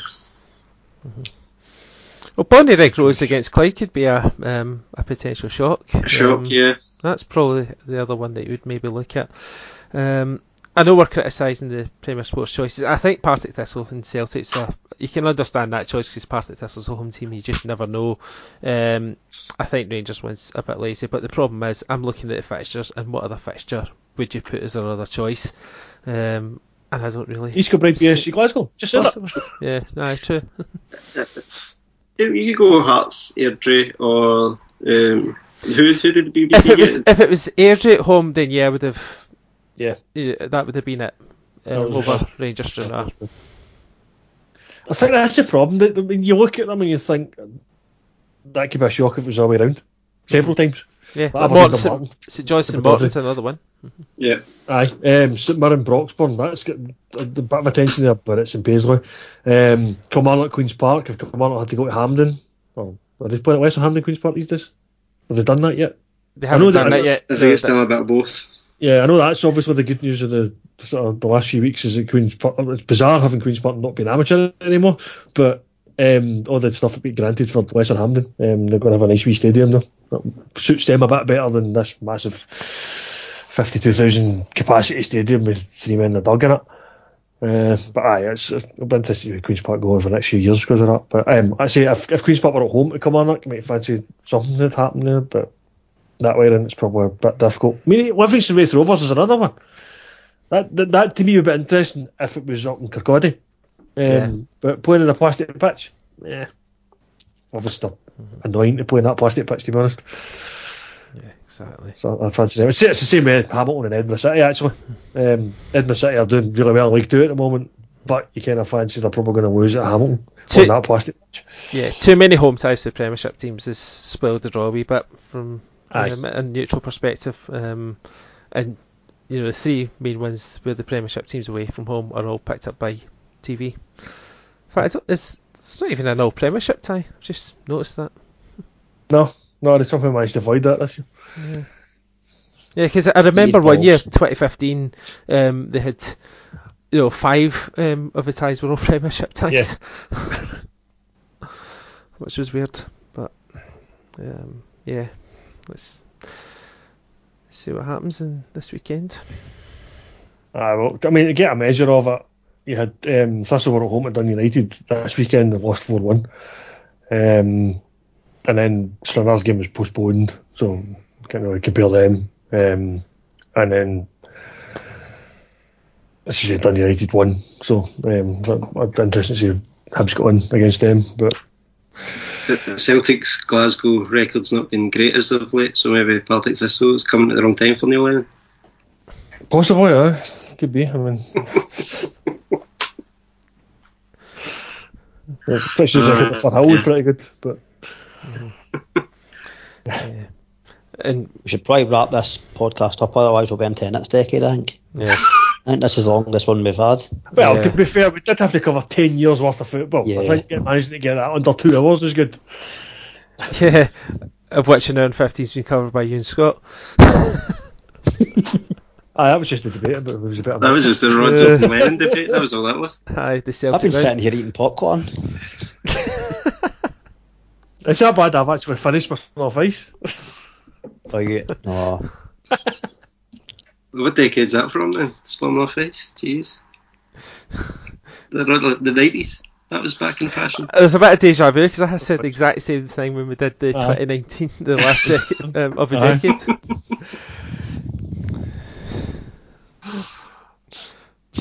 We could probably end up doing another best of the decade podcast because we never even mentioned the team of the decade in terms of respective teams, but we'll talk about it because we'll be here till midnight. It's Invincible treble one in Celtic. Done. There you go. Let's move on. Okay. So this decade after tonight we will not mention Tom Rogic. No. There's no need to. He's not played. I was going to say, he's not done it in this season, so you probably won't need to. So, aye, cheers Scott for coming on again. Thank you very much for having me. Aye, great to have you again, Scott. Always welcome. And we'll be back next week where it'll be a more traditional podcast. Yeah. But, aye, right, cheers guys. Cheers. Cheers. I thought it was never going to stop. That was great fun. I really enjoyed that.